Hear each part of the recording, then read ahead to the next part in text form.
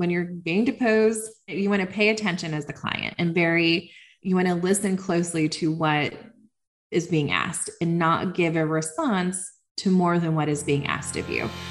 You're listening to the Texas Family Law Insiders Podcast, your source for the latest news and trends in family law in the state of Texas. Now here's your host, Attorney Holly Draper. Today, I'm very excited to welcome Brandy Crozier, who happens to be a partner at the Draper Law Firm, as our guest on Texas Family Law Insiders Podcast. Brandy is an accomplished attorney and mediator with over a decade of experience. She represents clients in all types of complex family law litigation matters, and she also represents clients in the collaborative process. She enjoys mediating family law cases and has mediated over 200 cases in her career. Brandy also handles family law appeals, and she was an instrumental part of the legal team for the CJC case. She's active in the local bar associations and family law sections in Collin County, Dallas County, and Denton County. Brandy is well respected by her peers, having been named as a rising star by Super Lawyers in 2020 and 2021, and having recently been listed on the ones to watch list by America's Best Attorneys. Outside of the office, Brandy enjoys making lasagnas for the nonprofit Lasagna Love, and she volunteers her time to run a beeping Easter egg hunt for visually impaired children. Thank you so much for hopping on today. Hi, thanks for having me. So why don't you just tell us a little bit about your background? Well, I'm an attorney, and so I did not grow up in Texas, but I got here as fast as I could. That's what I tell people anyway. And I am actually from Nebraska. I went to law school in Ohio, and then my career initially began in the oil and gas industry and has transitioned to family law practice because once the company I was working for, they went through a reorganization, I had the opportunity to kind of reevaluate and say, what do I really like doing? And when I was in law school, my job was a mediator for the family court systems there. And so I decided to make the change to go to family law, and I haven't looked back since.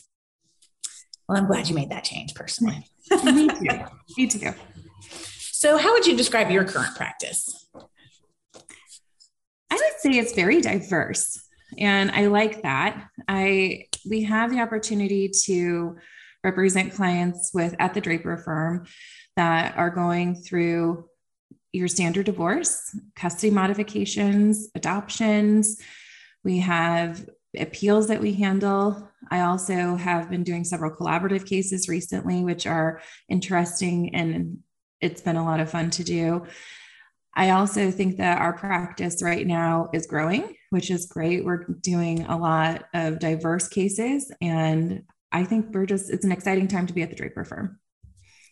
So today we're here to talk about one of every family lawyer's favorite topics, which is discovery, and specifically working with clients through the discovery process, kind of a help me help you situation, and how to get those clients to make their lives easier and make attorneys' lives easier so it can cost less and go more smoothly. I think you should cue the groan music now for everyone.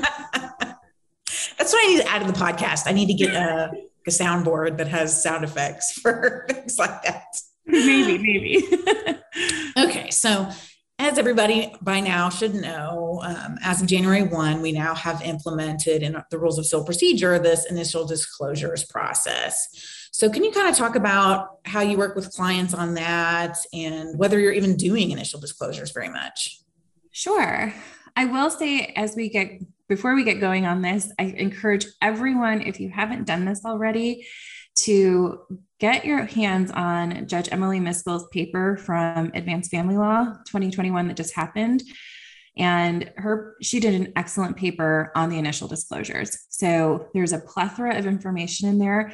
Probably will lead you to some more questions too. So read it. That's my number one tip as we go through here. And I would say as far as the initial disclosures go, I think a lot of our colleagues would agree that it's very case dependent.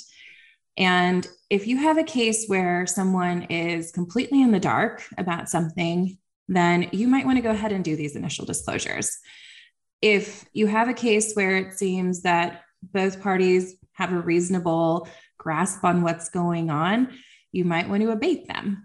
And so I would say most of our cases lately, we have been working with our colleagues to abate the disclosure process, because in a lot of ways, I think it can be a bigger headache at the beginning, especially if people have a good grasp on what's going on in their financial lives. So in cases where you are doing the disclosures, what type of information do you provide to clients to get that process started? I will say, if you're the petitioner, I think you're in a more advantageous position on this one, because we all know that this gets triggered once the respondent either files their answer or makes a general appearance. And so if you're the petitioner, start working day one from it to start gathering that information, because you don't necessarily know what's going to happen until the respondent gets in the case. And if you are going through that, I think just having that dedicated time to go through what is required and some handholding at the beginning with your client is key. You want to take them through this, explain why it's important. Say, if you don't do this, it can jeopardize your case in the long run. And we need to do this.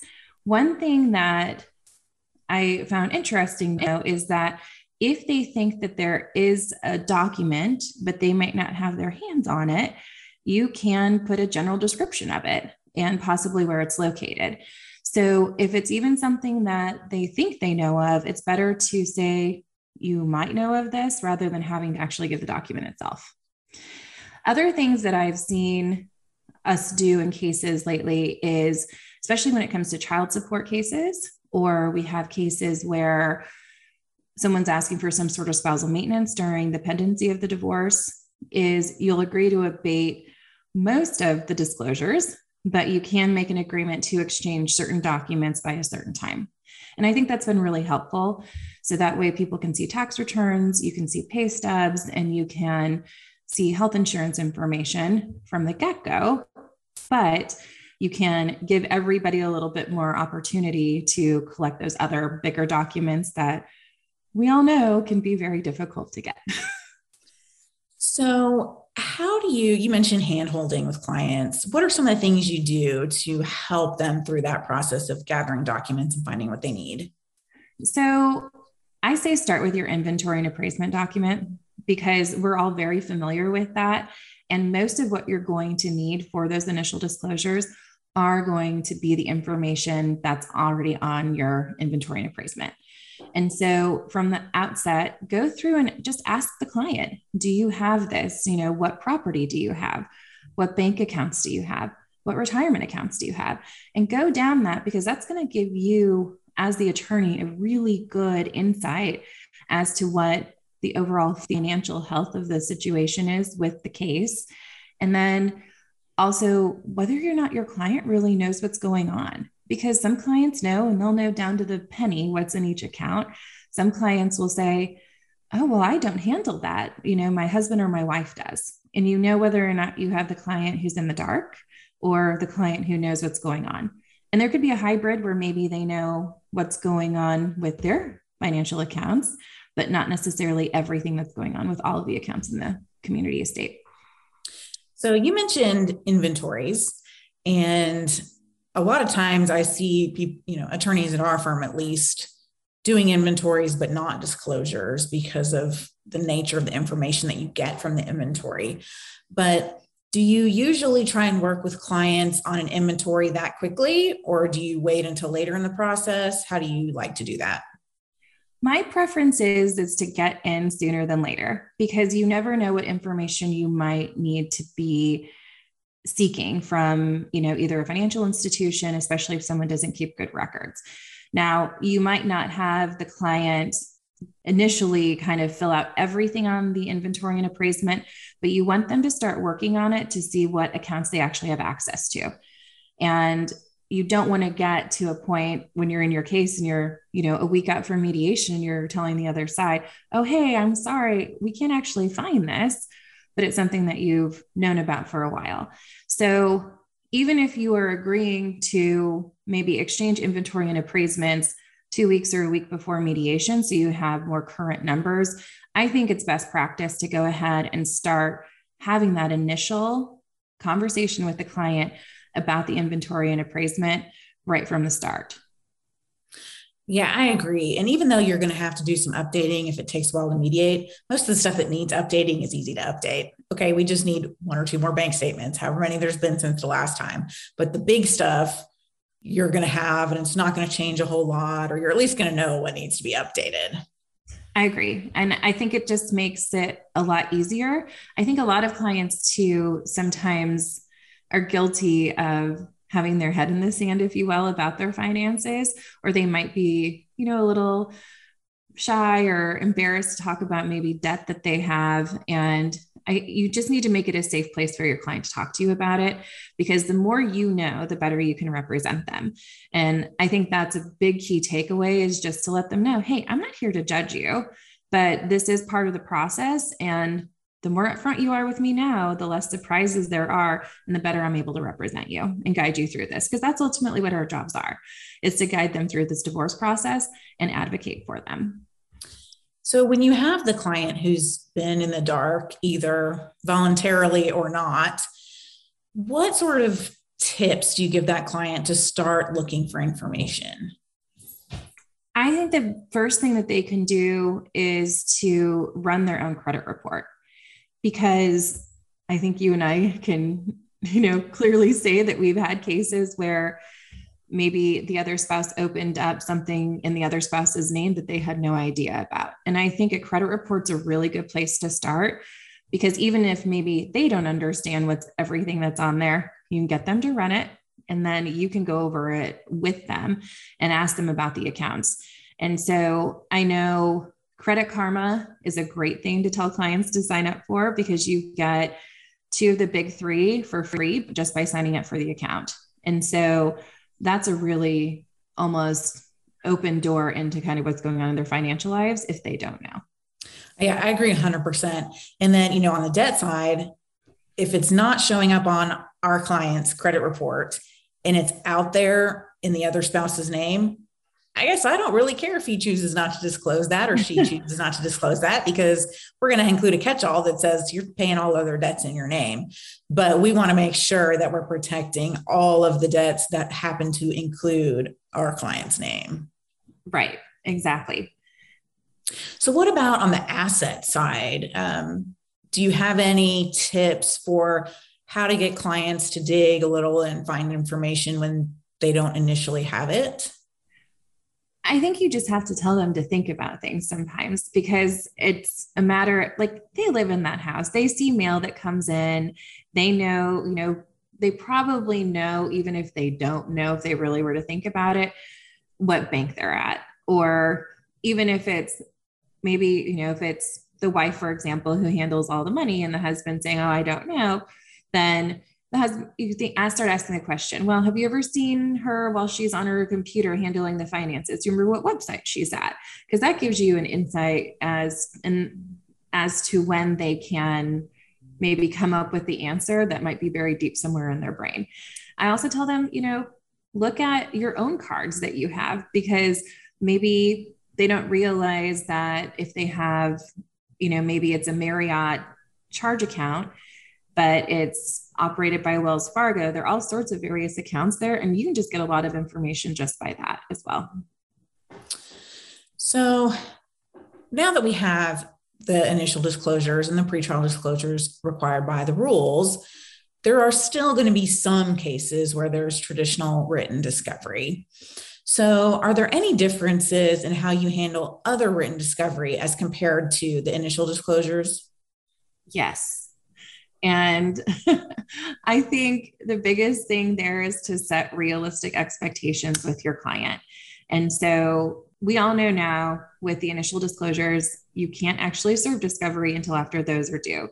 And so during that time, you have a chance to review it with your client. If you're the party that's going to be sending out some additional discovery, because maybe you want some interrogatories or admissions or some other production documents gathered, then I think it's important to go through that and ask your client what specifically you think they need. And then you as the attorney also weigh in as to what you need. And if you're the party who gets served with discovery after that, I always try to approach this with the client in the following order of priority. And the number, I say admissions go last, and then I put interrogatories, but first and foremost, I want production documents, because that is the biggest bear I think any of us ever deal with as attorneys, are production documents and getting them from the client. So I always try within, 2 to 3 days after getting served with the discovery is to have a meeting with the client. And whether or not that is myself doing it or an associate or paralegal doing it, I think right out of the gate, you have to get them starting to gather documents. If you don't do that, you're going to put yourself in a really very, very horrible situation, and put timelines on your client and make them honor those timelines. And I usually give people about 10 days to 2 weeks to get those initial documents back to me, because I tell them I need a chance to review them. So if you're not getting this back to me until, the day before it's due, I like you, but I don't want to be up until, 2 a.m. going through this, and you're going to pay me a lot of money. Then the other thing that I find really helpful, because I know clients really hate to pay for lawyers to organize their documents, I would send them a sample of a folder, or if you can, hop on Zoom and show them how to set one up if your client isn't as tech savvy. And the reason why is because the more organized they are, the less work you have to do with organizing files on behalf of your client. So I will typically tell them, if we're looking for, bank statements, and let's say they have 5 bank accounts, then I want a folder for each separate bank account. And then I want it in chronological order. I don't care if you go first date to last date or, vice versa, but I want it to be consistent. And I really do think it's giving them clear instructions and expectations that makes you the most successful during the discovery process. So do you normally just send out whatever you were served with to the client, or do you go through it first and kind of narrow down, this is what we really need? It depends on what's going on in my world at that point, so if I get them coming in and it's, Monday afternoon, my hearing wrapped up early, I'm going to go ahead and probably give them a skim before we get into it and then send it to them. And if I know that there's something that we need that's going to be really difficult to get, that's the first task I assign to them. But sometimes our schedules just don't allow that. So I do think it's important to go ahead and send that to the client and tell them to start reviewing the production document first, because that's what you're going to start with your meeting with your client. I also think it's important, if they are being sent to the client, just as we receive them, to really make sure they understand, I know you might not understand everything on this list. It may seem overwhelming. It may seem like they're asking for the moon, and we're going to object to the things that aren't relevant, or the things that are, go back way too far, or whatever the case may be. And to help them kind of understand, we're going to narrow this down to the relevant documents from the relevant time period, but we want you to go ahead and see what they're asking for, so but don't freak out. Right. And I think that's a really good point. It's also, know your client too, because if you have a client who, whose stress level is at the top of the top already, maybe best to say, hey, we got discovery. I would like to set up an appointment with you in the next 2 days to go over this. Because if they're going to overanalyze things and then freak out, that's not going to do you or your staff any favors. And so I think that's probably a really fair point too, is to, know your client. But if you have someone who is Johnny on the spot and can just get going on it, go ahead and send it. And then after you have that, at that initial meeting with the client, I take the time to go through the production request with the client and say basically what you just said, Holly, is saying, I think this is too far back. We're going to object to this, and really pull out the key points and the key requests that you want them to start working on. Then for the interrogatories, after you get the production documents back, then I have clients start working on the interrogatories and have them typically come back about 5 to 7 days after I've asked for the client to get their production documents to me, because then they can work on that while you're working and reviewing their production documents. And then that still gives you about a week to tweak anything that you really need to. So when you're having a client work on interrogatories, do you just send them a Word document and say, type in your answers, or how do you do that initial first step with the client? I typically will put it into a Word document and then I'll put notes to them in there and ask them to start responding because it's supposed to be in their own words. And so I want to go through and then I have that come back and then I'll go through, and we all know clients will put stuff that's maybe not relevant to the question that's asked, and then go through and we work with the client to tailor their answer to specifically what's being asked of them in the interrogatories. And sometimes a lot of attorneys will ask for way too much information, or they'll ask for things that isn't relevant. And so I certainly like to, in the comments to the client, narrow down, say, I just want you to answer A, B, and D. Don't answer C, because we're going to object to that. Right. Exactly. Okay. So one last point of discovery that we were going to chat about today relate to depositions. And I know in our practice, we don't do them that often, but they do come up in family law cases. In our experience, if you have certain firms on the other side, you're very much more likely to find yourself in depositions, but there have been situations where I wanted to use them as well. So can you kind of describe how you go about preparing a client for a deposition? So if the client's deposition is being taken, I think you need to spend the time preparing them for it.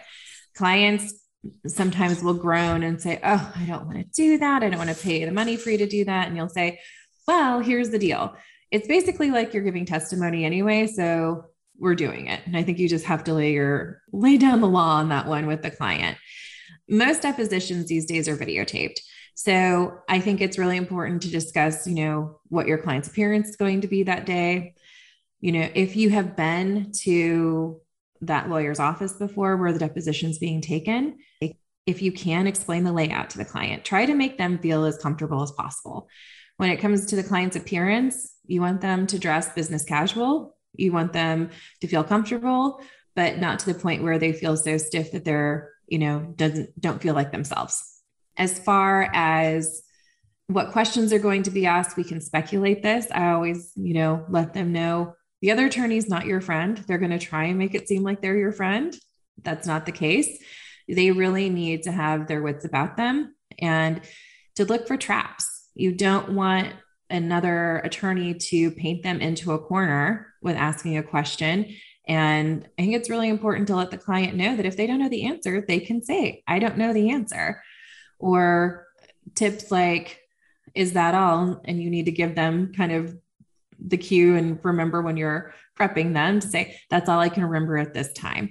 Because to get them, what the other side's always trying to do is to definitively paint them into some sort of corner. And you want to avoid that if you can. I think that's the biggest tip that you can give clients. When you're that's the lawyer who's going to say, okay, name all of the reasons that X should happen. And you name one. And then, okay, that's one. What's number two? And they try to get the client to list out everything, and they're trying to pin them down to never say anything else. So I think it's really important to help clients recognize that, and have an answer, just like you said about, that's all I can think of for now. Or I'm sure there are more, but that's what I can think of for now. Yeah. Kind of give themselves an opening to later. I remember another. And depositions they're scary for your client because they don't know what to expect. I know. And then they'll look at you and go, well, why aren't you objecting? And I think it's also to let them know what the objection process is like in a deposition comparatively to what will be in court, because we're limited as to what we can do. I also, when someone is being deposed, I think it's important to let them know that you are in charge of asking for breaks and that sort of thing. Because I don't like clients to have to go more than 45 minutes to an hour of being without a break. And that's twofold. One, it's really stressful for them. And two, it's okay to take a break to get up and kind of gather your thoughts. I mean, we've all been there where we've been sitting there in court, waiting our turn and waiting our turn and waiting our turn to be called, at least when we were going to court in person. But I kind of equate it to that client who normally maybe would only give, 15 minutes of testimony at a hearing.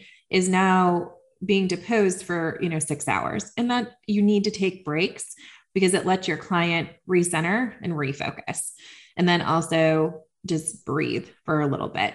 And I think that's really important as the attorney whose client's being deposed that day. Well, and it's also, we've all had the client that we really did not want to have to put on the stand. And it's one thing when that client's testifying at a 20-minute aside temporary orders hearing or 30-minute aside. It's another when that same client has to be deposed for 6 hours. And are there any resources or outside experts or anything like that that can be used in helping to prepare clients like that? There are. I know there are people that you can hire to prepare you for giving testimony or being deposed, but it comes down to what a client can afford. So if your client is in a position where they can afford it and you have very serious concerns about how they might present, it's probably worth investing in hiring, a PR person, if you will, for a deposition. Basically, that's how I would explain it to somebody. And for the clients that can't afford that, I always tell clients when you're being deposed, you want to pay attention as the client and you want to listen closely to what is being asked and not give a response to more than what is being asked of you. And that's why it just comes back to a KISS. Just keep it simple, sweetheart. And I think that resonates. I think most of us have heard that at some point in our life, but I've only heard it as keep it simple, stupid. I think it's funny that you changed it to sweetheart. No, I've always heard keep it simple, sweetheart. So that's funny. I guess when you're dealing with your own client, they may or may not prefer to be referred to as sweetheart versus stupid, but maybe you can change out the last S. I mean, if your client's name is Stan, then just say keep it simple, Stan. It might work. So I think that's I think that's the best approach that you can take for depositions is make sure your client knows that they need to focus on what's being asked of them and keep their answers short and sweet. Right. And I think helping the client understand that you're not going to win your case on this deposition. They are not going to give you the opportunity to tell your story the way that you want to tell it or to make the arguments that you want to make. They're there to get information to help them. So answer the question, be honest, but do not provide extra information. Yeah.